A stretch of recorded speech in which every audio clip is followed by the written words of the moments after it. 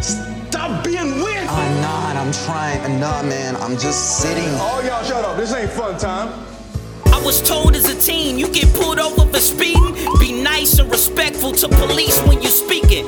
Catch your first charge, the judge will be lenient if you wear a polo to court, pair of khaki with some creases. Of course it is true, many blacks have been mistreated, but police won't bother you unless you give them a reason. Break the stereotype, go to school, get a degree up, become an EMS worker on the front lines of treatment, providing first assistance to the wounded and the bleeding, and comfort the loved ones scared, crying and screaming. And never carry guns unless you licensed to squeeze them, only for protection of your home from evil demons. Try and live your life in whatever order or sequence, and you will avoid issues with any racist